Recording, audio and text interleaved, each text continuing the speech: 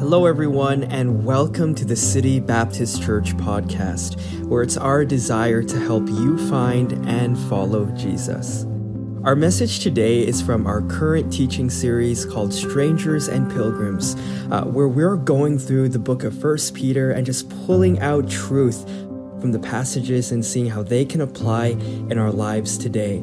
We hope that the message is an encouragement to you and a blessing and just really something to aid you in your walk with God. And I'm looking forward to continuing that study with you and learning some new things from the Word of God today, and hopefully it'll be a challenge to you. Well, as you know, it's been quite a while that we've been in this book. I looked back and we began this series back on September the 26th. September 26th, we began it. Of course, we took a little bit of a break for Christmas, and then we continued on from there. But to say that it's been challenging and encouraging, I think is a bit of an understatement. I know for me, I've learned so much about the Lord. I've learned so much about Peter and his ministry. And Peter, of course, we know, is writing to individuals. He's writing to Christians that are scattered, meaning they're pilgrims and strangers, as the title of our series is. These are people who had been separated from their home, maybe had experienced actual persecution in their life, and so as a result, they were away from maybe their home church. They were in a different land, in a different place. They were suffering. They had difficulties all around, and so he's writing to them, and he's challenging them with the fact that even though they are scattered, they are still citizens of heaven. And that's the lesson that applies to us today, is that in Vancouver, we often, as a minority group in Vancouver, Christians, we often feel as if no one understands us, that there's very few of us. But yet, even though we may not be a part of this world, we are citizens of heaven, and we can be thankful for that, because that means that we have a home, we have a place, we have something that we are looking forward to. And so throughout all of this, what we have seen is that we've learned a lot of different things about the Lord, and Peter has pointed our hearts towards the truth in this word, to even if we're scattered and even though we're all over the place, he's still trying to encourage us. And so in the series, we've talked about how Jesus is our living hope. We've seen that there is a purpose in the trials that we go through. We've seen how we can be transformed by the Word, and we've seen how God is for us. We've talked about important and difficult subjects like submission in the world and submission in the home, and we've seen how with one mind we can be people that face life boldly. Of course, there's been many other truths throughout this series, but the amazing thing to me is that though Peter himself is writing to Christians who are really in a difficult position as far as their faith is concerned, even though he himself, Peter, is facing death. I mean, he's just months away really from his own martyrdom for the faith. But he doesn't give us advice in this book to just tell us that, hey, this is how you avoid trials, this is how you can run away, this is how you can hide out from these things. No, what he does is he gives us advice, and he encourages us with the fact that we should not be surprised that there's trials. We should be hopeful, and we should be aware of the blessings. We should be aware of the fact that there is a strength that comes from God to persevere, as well that there is spiritual growth that happens through trials. There's spiritual growth that happens through suffering. So all of these subjects Peter has been talking about, all of these things he's brought to us, and of course we know it's because we are not alone. We know that God is with us, He is for us, and we can draw close to God in our suffering. And so we, as those that are scattered, we that are the pilgrims and strangers, we are the ones then that need to learn to trust. We need to learn to rest on the wisdom of God, and that we need His grace in times of great difficulty, because it is then that we really experience and see His true love and care. Now, all of this has been really helpful. I hope that you followed along. If you haven't, great thing is about technology, we've got it all on YouTube. It's all on our podcast. You can listen to every sermon in the series if you like. But here's the thing that is so incredible about this. As he begins to wrap it up, he doesn't just stop and give us like a final farewell. Almost to the very final verses of the book, Peter is just constantly giving us information, encouraging us with things that we need to pursue. I was asking myself the question this week, if I was writing this letter, how would I conclude it? I don't know if you've ever thought about that. How would you conclude this letter from Peter? What would you say at the very end of this letter? I know maybe some of you would just be like, well, it's been nice knowing you, right? Praying for you. Best of luck in all of your endeavors, right? Maybe, if you need anything, feel free to reach out. I'm here for you, Sorry about Nero. I'm sorry about what's going to happen. I don't know. What do you say to people that are suffering? What do you say to people that are going through a great amount of difficulty? What do you say to people that are persecuted and experiencing things that you and I would possibly never experience in our own lives? Well, we're about to see that as we continue in our study, where Peter, in his typical fashion, does not go anywhere else except to giving us more truths that can help us. And so today's message is really not any different than any others, because Peter here gives us some final spiritual attitudes that we can take with us for the future. Now, Tim, my phone is not connecting to control the slides, so maybe someone can help me out with that today. Sorry. Technology, right? And so the question is what is he going to give us? What is he going to teach us? Now, we've been talking about spiritual attitudes, and the attitudes that we covered last week, of course, were attitudes of submission and humility and dependence. But today he continues on and gives us another spiritual attitude that I believe is vitally important as we follow God into the challenges of our future. And so I hope that you'll really kind of zone in with me today and really not zone out, zone in to what we're going to talk about. Because I believe that this spiritual attitude that we're going to talk about today and Peter's going to encourage us with, I believe can really, really help us as we look to the future. I only have one thought for us this morning, and it's very simply this. We need to have an attitude of vigilance. We need to have an attitude of vigilance. Look with me at verse number 8 and verse number 9 of 1 Peter 5. He says, be sober, be vigilant. Why? Because your adversary, the devil, as a roaring lion, he walketh about, seeking whom he may devour, whom resist steadfast in the faith, knowing that the same afflictions are accomplished in your brethren that are in the world. I want you to see here that on the heels of Peter's encouragement to cast all of our cares upon God, if you remember that from last week, he says, casting all your care upon him because Jesus has a singular care and a singular focus for you. He says you can give him all of your cares. At the very end of that, he reminds us of the fact that the reason we have a lot of cares and the reason that we have a lot of troubles and the reason that there is so much difficulty in this world that we live in is simply because we have an adversary. And yes, church, we are in a spiritual battle. We have spiritual warfare. And so as a result, he's telling us that we need to be people who are alert to the truth, and we need to recognize the reality of the fact that we have an enemy that is trying to attack us. Paul echoes this truth in his letter to the Ephesian church in Ephesians 6, verse 11 through 12, where he says to put on the whole armor of God, that ye may be able to stand against the wiles of the devil. Then he says this, why? Because we wrestle not against flesh and blood, but against principalities, against powers, against the rulers of the darkness of this world, against spiritual wickedness in high places. The point that he wants us to understand today is that we are in a spiritual battle, and so Peter calls us to a life of soberness, a life of vigilance about that truth. Now, what do those two words mean? He says, be sober, be vigilant. The word sober means to be watchful. It means to be not under any influence, not under the influence of anything that would be intoxicating or altering. And then he says that we are to be also vigilant. That means, again, to be watchful. It means to be awake. It means to be alert. What is he saying? He's saying that as followers of Jesus Christ, we are people that must be watchful. We must be on the lookout for our adversary and his attacks. And he's trying to get across to us the fact that we need to wake up, that we need to be very aware that there is a real adversary. There is a real enemy who is constantly on the offensive, and he's looking to divide, he's looking to destroy, he's looking to distract God's people. I say that with intensity because I want you to understand that that is a fact. There is a spiritual element to this life, and we are in a spiritual battle. And so he says, be alert, be aware. I was thinking about when I took driving lessons. Did anybody else take driving lessons? Okay, yeah, I highly recommend it. I'll just say that. I highly recommend it. Your dad may be a good driver, your mom may be a good driver, but I would say get some lessons. It just sort of helps a little bit, especially with the family relationship. But anyway, I got driving lessons, and I had this driver, and she would come in and pick me up, and then we go and we drive around, and she'd teach me. And one of the things that they teach you in driving school is something called defensive driving, right? That's a good way to look at it. It's defensive driving. Well, what does that mean? It means that when you're driving, you need to be on the lookout. You need to be aware of potential dangers. right? You need to be looking for, you need to look for that person who's kind of swerving a little bit in their lane, you know? When you're on the highway and you see that truck kind of like, woo, guess what? You either get by them or you stay back.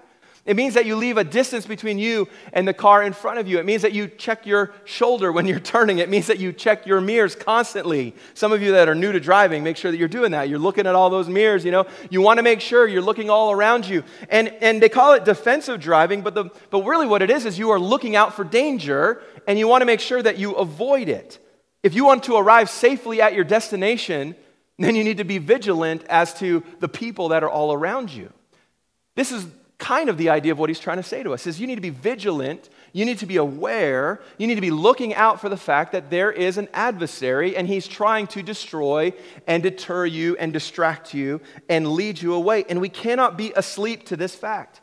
We cannot be under the influence of anything that would cause us to lose our focus. I think one of the greatest ways that Satan has succeeded in our world is by convincing people that he and his forces are just a myth. I think one of the greatest ways that he has succeeded in our world is that people do not believe that there is, in fact, a spiritual realm. That they're like, oh, hey, nothing to see here. Nothing to see here. There's nothing like that at all. And I want you to understand that Peter is saying to those that are scattered, pilgrims and strangers, those that are trying to follow God in the middle of a difficult circumstance, he says, listen, you need to be aware, you need to know, you need to be vigilant of the fact that you are in a spiritual battle. Be aware, be alert, so that you can be victorious in this life, so that you can arrive at your final destination unscathed. Look back again at the verses there, verse 8 and 9. He describes our adversary for us. Notice, he says, your adversary, the devil, as a roaring lion, and he walks about seeking whom he may devour. I want you to notice here the descriptive terms of our enemy. First of all, he calls him the adversary. Do you see that there at the beginning? He says the adversary. That's a Greek word that means a legal opponent, such as an opponent in a lawsuit. It means a common day-to-day opponent, even just anyone who opposes anyone who stands up as an enemy against you. The picture here is that the devil is doing his best through his forces, through those demons of his, those fallen angels that fell with him in that original falling time, that they are opposing us, that they are enemies, that even in a legal way they're opposing us. That's the idea of the word. And then he calls him the devil. That means a slanderer or a false accuser. I don't know if you knew this, but the devil is a malicious enemy against us. He actually accuses God's people against God. If you've ever read the book of Job, you understand that truth, that he accuses us, the children of God, again. In essence, he's telling on us against God. You might say, well, why would he do that? Revelation 12 talks about the fact that he's the accuser of followers of Christ. He's constantly bringing up our sins, and he's bringing up our transgressions before God. You say, why would he do that? Well, he does that because he's trying to hurt God. He's trying to hurt God. I don't know about you, but as a parent, those of you that have kids, man, as a parent, it hurts me when my child does something wrong and I hear about it from somebody else. Right? Those of you parents are like, yeah, I get it, you know. When I get that note from the teacher, or I get that text message or that call, like, hey, I just want you to know your son did this. Right? And it hurts. And that's in essence what Satan is doing. He is our accuser. He's accusing us, and he's trying to cut at God. He's trying to get at God. And so that really brings a bit of seriousness around it. Because I don't want to bring any hurt or any pain to my God. Now, the accusations he's making are false, aren't they? Because we're forgiven of our sins. God has paid the penalty for our sins. We know that we are forgiven. If you're a child of God, there's nothing that's going to keep you out of heaven. You are saved forever. But he still uses that to accuse us. And then notice here that he is described as a roaring lion, a roaring lion. That's a picture of anger, a picture of strength, of fierceness, of cruelty is really what it is. Satan is being pictured here for us as an angry against God. He is strong, he's fierce, and he's cruel. And Scripture here says that he roams about and he's roaring in anger and cruelty. And he's looking for someone, as it says, to devour and someone to attack. Now the question is this: how does Satan devour a Christian? How does Satan devour a Christian? Now we know that we cannot be possessed by the devil, right? Did you know that? Some of you knew that, some of you didn't know that. I'm going to tell you that. If you are a Christian, you cannot be possessed by the devil. Because if you have the Holy Spirit of God in you, nothing else can dwell within you in that spiritual realm, okay? So that's something you do not have to fear. Now, you can be oppressed, you can be discouraged, you can be attacked, but you cannot be possessed by Satan himself. So let's understand that very clearly. However, he does attack us. He does try to devour us, destroy us, eliminate even our testimony for the Lord. You say, well, how is that even possible? Well, in John chapter 8, verse 44, Jesus gives us how that happens. This is rather, to me, it's kind of a shocking and a big statement here, because Jesus is saying in this verse here that someone who does not follow after Christ is actually a child of the devil. He says, you're of your father, the devil. Now, notice the attributes here, what he says now of someone who is following after Satan, not after God. He says, and the lusts of your father ye will do. He was a murderer from the beginning and abode not in the truth, because there is no truth in him. When he speaketh a lie, he speaketh of his own, for he is a liar and the father of it. So Jesus here is telling us how the devil devours a person, how he consumes us. And there's 4 ways that we see here in this passage, and I think these are really important for us to understand. The first one is lust. So what he does here is that he tempts us to give into the lust of the flesh. The lust of the flesh. The lust of the eyes. And, as Scripture says, the pride of life. One of the ways that Satan tries to devour and destroy a Christian is by tempting us in this way to give in to those lusts of the flesh. You know, once we're saved, I'm thankful that we are saved and we're going to heaven. But it's not the elimination of our old flesh, is it? We still sin. We still struggle. All of that, of course, reminds us of the fact of the one day that we will be perfect and receive that new body and be forever in heaven with God and be perfect. But we still struggle. We still have lust. There's different ones, and different people struggle in different ways, certainly. And Satan will continually try to devour a person by pushing them to give into their lust. All of us know people that have given into the lust of their flesh, and it led to destruction, don't we? And that is one of the ways. We know Christians who have done that. And Satan tries to devour us. You know, in 1 John chapter 2, verse 15, we're encouraged to love not the world, neither the things that are in the world. If any man love the world, the love of the Father is not in him. For all that is in the world, the lust of the flesh, the lust of the eyes, and the pride of life is not of the Father, but it is of the world. We are not to be loving those things. And so Satan will try to devour us in the area of lust. He'll also try to devour us in the area of murder. Now, let's talk about this for a moment. Murder, you say murder, that's not really something I think about a whole lot. And I'm glad for that. I hope you're not. That would be a problem if that's on your top 10, wake up in the morning, think about things, Breakfast, murder. Okay, hopefully not. But I want you to understand that murder really is something that Satan is behind. Why is that? Well, if he can see someone die who does not know Christ, that's a victory for him. It's interesting that the devil is the one behind murder. He is behind the murder of human life. And I think we can also say very clearly he's behind the murder of preborn human life. I think that's a great victory that he's experiencing in our world. But he's behind the loss of life, and as well, he is behind and he loves to murder and limit a good life from God. He does his best to murder the love, the joy, the peace, the patience, the gentleness, the goodness, the faith, the meekness, and the discipline that God has called us to. But another thing I want you to understand is that murder in Scripture, as defined by Christ, actually goes a little bit deeper than just the physical idea of murder. I want you to notice in Matthew chapter 5, verse 21, this is Jesus speaking. He says, "Ye have heard that it was said by them of old time, thou shalt not kill." He's speaking, of course, of the 10 Commandments. "And whosoever shall kill shall be in danger of the judgment. But I say unto you," this is Jesus, "that whosoever is angry with his brother without a cause shall be in danger of the judgment." He's linking anger and bitterness and attack to this. Whoever shall say to his brother, Raka, you know what that means? Worthless. You fool, you worthless person, shall be in danger of the council, and whosoever shall say, thou fool, shall be in danger of hellfire. See, Jesus, just like with the subject of adultery, takes murder to a different level and makes it a matter of the heart.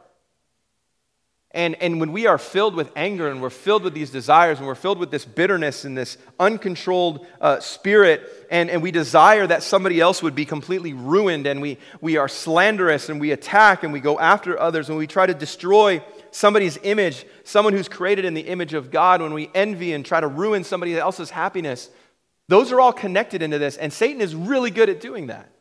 You might say, Pastor, I'm not giving in to any lusts of the flesh, but man, I sure wish that person would fail. I sure hope that they are destroyed. I hope that their life is miserable. And so Satan does these things. These are ways that he tries to devour us. Two more we see in that first verse there is that there is the rejection of truth. Another way he tries to devour us is to get us to reject truth. Verse 44 again of John 8, he says, "You are the father of the devil, and the lust of your father you will do. He was a murderer from the beginning and abode not in the truth because there is no truth in him." See, Satan excels in convincing mankind that they do not need the truth, that in fact they can be happy without the truth, that they can be happy in their own version of the truth, right? We live in that day. My truth and nothing but my truth, even if it conflicts with truth. I was watching a documentary this week, and somebody was confronted with the word truth, and they kept saying, "Stop saying the word truth. It's triggering me." Just the word truth. Like, no, truth. You mean my truth? You mean your truth? And no, like actual truth. Ah! We live in that kind of world where people are, no, truth. And Satan does that, and he's done a great job of eliminating the idea that there is, in fact, truth. He's tried to make all truth subjective, but he excels in convincing us that we don't need it. The problem is, of course, is that without truth, you're only headed in one direction, and that's the fourth way that he tries to devour us, which is with lies and deception. Lies and deception. In 2 Corinthians chapter 11, he says, "For such are false apostles, deceitful workers, transforming themselves into the apostles of Christ. And no marvel," that's not the films, but no marvel, "for Satan himself is transformed into an angel of light. Therefore, it is no great thing if his ministers also be transformed as the ministers of righteousness, whose end shall be according to their works." Listen, Satan is a counterfeiter. He's always a counterfeiter. He appears as an angel of light. It says, his ministers, they are transformed to appear as ministers of righteousness. And he can veil his evil. And under the guise of something that is good and moral, he'll elevate something that maybe is true in order to cover his intentions for evil. And so we cannot trust anything that Satan would say. We cannot trust his devices at all, and he consumes and he devours us in this way, and it's just all lies and it's just all deception. I heard about a book recently, and I've never read this book. I was listening to something on the subject of spiritual warfare, and he was talking about a popular book that I think it was in the 70s and maybe early 80s, but late 70s, and the book was about spiritual warfare. And this guy, it was categorized as a fictional book, but it was written by someone who claimed to be a Christian, and in this book, he talked about how he got all of this information because he interviewed demons. So he sat down with demons somehow in a spiritual realm, and he interviewed them, asked them questions, and then what he told them is what he put in his book. And to me, I'm like, that's so short-sighted, right? Like, oh, really? You're telling me the truth. Thank you, demon, right? I was thinking to myself, and then he puts it out there like it's truth. Listen, you can't trust anything like that. Now, some of you are like, whoa, Pastor, what are you talking about? I've never interviewed a demon, just so you know. I don't want to be anywhere near them. That's for sure. But they do exist. They do exist. Read Scripture. There's so many examples of it. The point being is that it's lies. It is deception. You cannot trust the prince and the power of the air, as Scripture tells us. You cannot trust him. He is a counterfeiter, and so he consumes us. He devours us in these ways. And I want you to understand that he is on the offensive. He attacks the individual. He attacks the family. He attacks the church. He attacks church leadership. He is always trying to divide, to separate, to pit us against one another.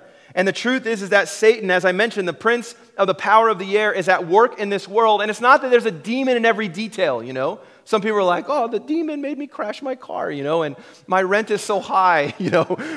The rent in Vancouver, the devil, you know. This is not like finding, you know, Satan in every other corner, you know. The devil made me do it and all of this. That's not what I'm talking about. But he is most certainly in control of this world's systems. We know that he cannot control Christians, but he most certainly, if they are unbelievers and he is their father, then he most certainly can control them. And so the world systems that we are in, and by the way, this isn't like some conspiracy theory, okay? This is the truth, is that people that are without Christ are not doing the things of Christ. And so we cannot trust. It's hard to trust. And he's doing everything. We know he's doing everything to divide and to destroy. And so we must be aware. We must be vigilant. We must be serious about this truth. We must be careful, church, about what we participate in, what kind of activities we engage in, what kind of people we allow to influence us if they are not of Christ. We must be careful and we must be protective of our children. Parents, let me talk to you for a moment. Those of you that hope to be parents one day, you've got to be protective of your children. You have to be aware of what they are exposed to. Be aware of what they are learning in those cute little funny videos that they're watching 24 hours a day. You've got to be aware about who is teaching them. No, parents, listen. You need to know who is teaching your children and what your children are being taught. It is within your right as a parent to understand that.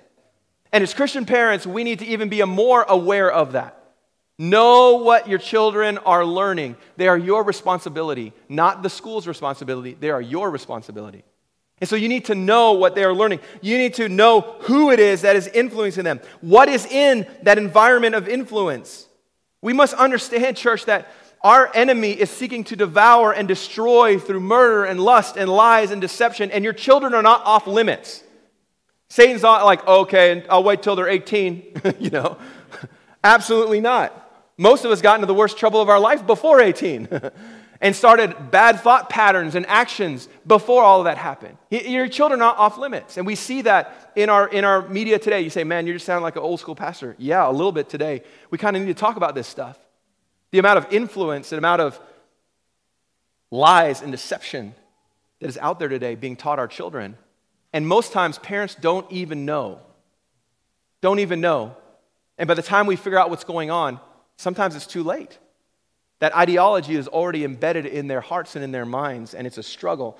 And sadly, there's many parents that are struggling with children, that are walking away from God, that are being devoured by the enemy because of just simply not being vigilant, not being aware. And so I encourage you, be aware, be vigilant, understand. Recognize that sometimes not everyone has your best intentions. If you have people in your life that openly reject truth, like they're in your life and in your inner circle and influencing you, and they openly reject truth about God and truth about His Word, be careful about their influence. I know, listen, I believe and I know that through our testimony, we see people come to Christ. And by having a godly testimony, being involved in our community and people, yes, we want to reach people with the gospel, but we also need to be aware about the influence coming this way. You always use the illustration, it's easier to pull somebody down than it is to pull somebody up, isn't it? I mean, Braden could probably pull me right off this platform. If I gave him my hand, he could probably just pull me right down, even though I'm a little bit bigger and a little bit stronger. Well, I don't know stronger, but a little bit bigger, definitely. Definitely. He kind of hits the gym a little bit, you know. But think about that. Think about the people that are in a close circle of influence. How are they affecting you? Satan hates you. Our adversary hates us. And he will do what he can to destroy us. We need to follow his advice and be vigilant. We need to be vigilant as well. I want you to see here, as we look at the verse again, look at verse 9. He says, whom resist steadfastly in the faith. Now this is great. He says you need to be vigilant and you need to resist. Resist steadfastly in the faith. That means to withstand. It means to be firm against something. Do you know what it doesn't mean? It doesn't mean fighting. It doesn't mean fighting. It means resisting. I got my legs here. I am resisting. I'm not trying to fight back. right? I'm not going around being, Satan be bound, right? I command thee to be bound today. Okay, by the way, he's way more powerful than you, okay? So unless you're commanding God in that area, okay, some people are really into that kind of stuff and trying to bind Satan everywhere. Okay, come on, he's way smarter than that. He's way smarter than that. Can God bind Satan? Yes, of course, we know that. But calling it out, that's not how it works. It's not how it works. Because if you bind Satan, bind one demon, then another one's going to come along. How long does that binding last for? Right? Like a minute? Like how long does it last? A month? He's permanently bound. Great. Okay. Listen, and I understand the desire in that, and I understand the point of that. Asking for protection. Yes, of course, we can do all of those things. But listen, we're not on the offensive here. We are simply to resist. We are to stand firm in the faith. Did you see that there? Stand firm, not in your own flesh, not in who you are, not in your grit and determination. No, stand firm here in the faith. James chapter 4, verse 7 tells us that we should submit yourselves therefore to God. Here it is again, resist the devil and he will flee from you. This is the answer here to the whole thing. It's all about submission to God. It's about resting in God's strength and resisting him in that strength. And once we have that understanding of his characteristics and we recognize that we can resist not in our own strength but in our faith in God and our faith in his word, by the way, is what that really applies for us, the faith in the Bible here. Once we learn to resist him in that way, then truthfully we'll understand that our ability to resist, and I think I have this here on the screen for us, I want you to write this down, that our ability to resist comes from our grounding in the truth of the Word of God. So there's a process here. He's not just like, just resist and you're on your own. No, resist in the faith, which means your salvation, of course, your faith in God, but also your faith in the Word of God. You say, Pastor, why would you say that, or why would you give us that application? Well, because if you look back to Matthew chapter 4 and the temptation of Christ, do you remember that? When Satan was tempting Christ? You remember that story? And there was this time in the wilderness, and he came and he tried to tempt Jesus. Of course, he was trying to destroy him. He was trying to get him to give up the plan that God had called him to do. He was trying to offer him riches and wealth and power here on this earth. And he offered him all of these things. In every single time, Jesus responded to the devil's temptations in one way. Do you know what it was? How did he respond? Help me out here. What did he respond with? Scripture, that's right. He responded with the Word of God. Every single time. Every single time he was tempted, he responded to the Word of God with the Word of God. And so that's why we know that the Bible plays a very important role in our life and in our resistance here. We need God's Word as the foundation of our lives. We need it to be hidden in our hearts. You know what that means? That means to memorize it. That means to have it at a moment's notice, that when that attack comes, when that difficulty comes, when that temptation comes, and you're feeling overcome by lust and anger and all of these things, that you can go to the Word and you can quote Scripture and you can, okay, I'm going to be okay here. I'm going to think on things that are lovely, that are of good report. And God, it's amazing how God brings that Scripture to your mind. But unless you're memorizing it, unless you're knowing it, unless you're reading it, unless you're in it, unless you're listening to it, it's not going to be there when you need it. And so you need Scripture. And so many of you I know could give testimony to that fact, how Scripture helped you in a time of temptation, how Scripture helped you in a great time of attack and difficulty. And so we got to be reminded that it is the Word that helps us to resist in God's strength and through the power of His Word. We have the armor of God, as Ephesians 6 teaches us. We have the Word of God for direction and power and help. And we, listen, have a great advantage over the unbeliever because we have the Holy Spirit and because we have the Word of God.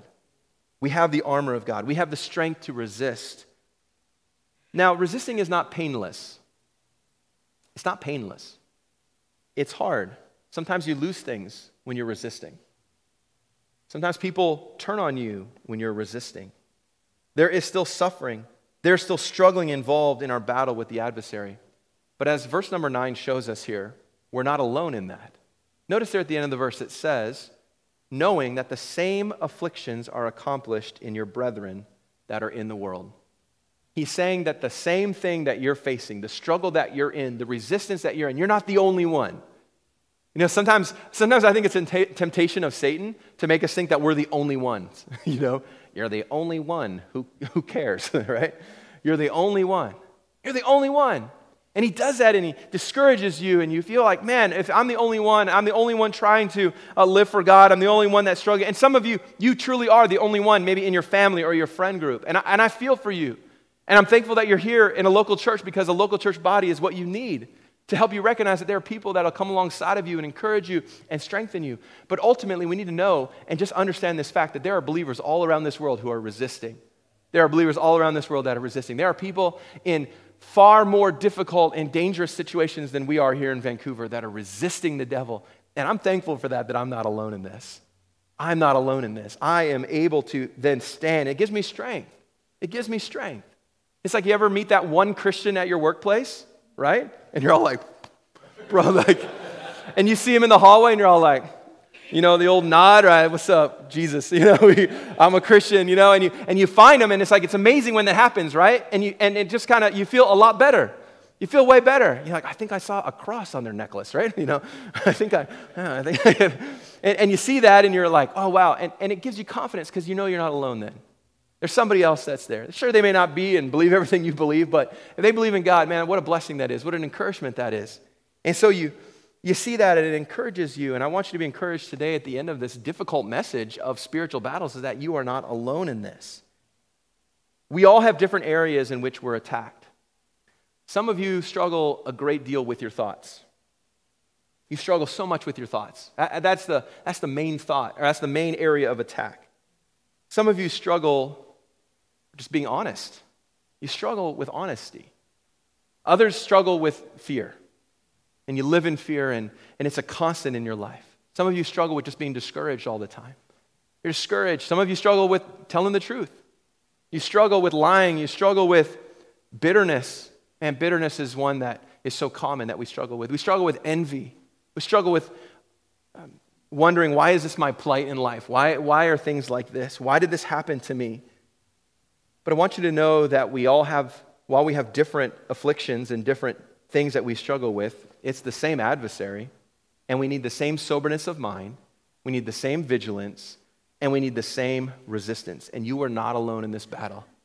There are others that are standing there with you, that are resisting with you, and you're not resisting in your own strength, you're resisting in the strength of God.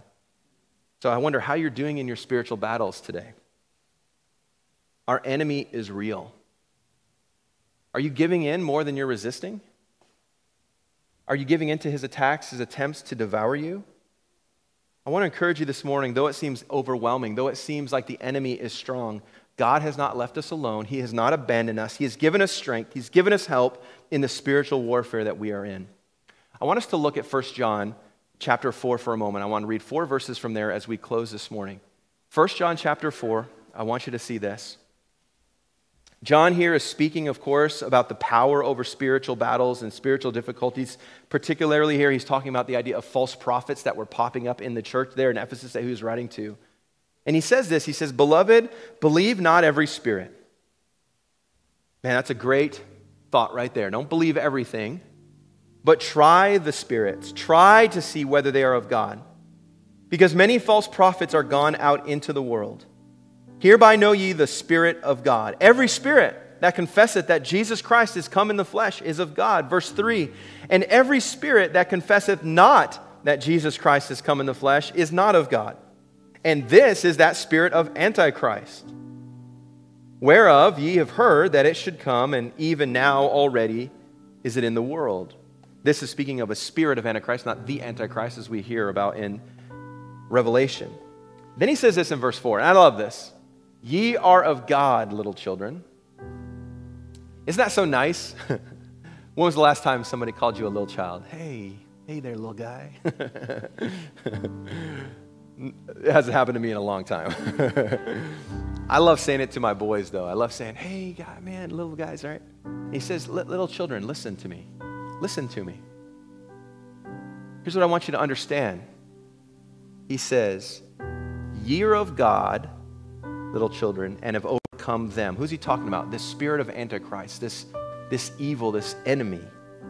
Because greater is he that is in you. Who's that? That's God. That's the Holy Spirit. Greater. He's greater in you than he that is in the world. Who's the prince and the power of the air? Who is the God of this world? It's the devil. So here's what he's saying. This is so great. Listen, this is really great. The God that is within you, the Holy Spirit that dwells within you, is greater than our adversary. Even though he's trying to destroy us, even though he's trying to devour us, even though we often feel weak and we feel confused, if you remain true to the faith, true to remember that God is on your side, the fact that you've already won the battle, he is already defeated. We have the back of the book, and we can read it, and we know that Jesus wins. And so we understand that, and so we can resist through the power of God's Spirit that is within us, because he that is in you is greater than he that is in the world. And so do you know what? You can resist. You can resist. You can do the right thing. You can make the right decisions. You can stand strong because you have something that is greater than our adversary. And that is just so encouraging when you think about it. That it's not about us. It's about God. The question is are you trusting in that strength? Are you trusting in that strength? And this is a spiritual attitude, this attitude of vigilance, this attitude of resistance. It's a spiritual thing. It's a spiritual attitude that we must develop, that we must ask God to develop within us.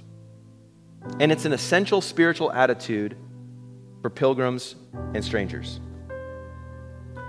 And there's another attitude that Peter mentions here in this passage, but we're going to wait till next week. I promise we're going to end today, and I'm sorry, I have to break my promise. Please forgive me here in church. All right, I'm sorry.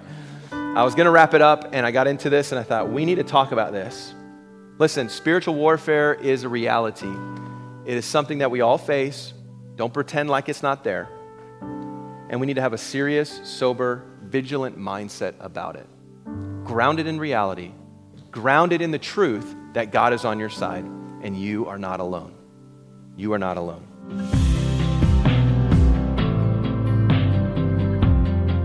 We hope that today's message was a help to your relationship with God. To stay connected with us, you can like us on Facebook or give us a follow on Instagram at Van City Baptist. Our prayer is that God will uniquely bless and grow you as you pursue His will for your life.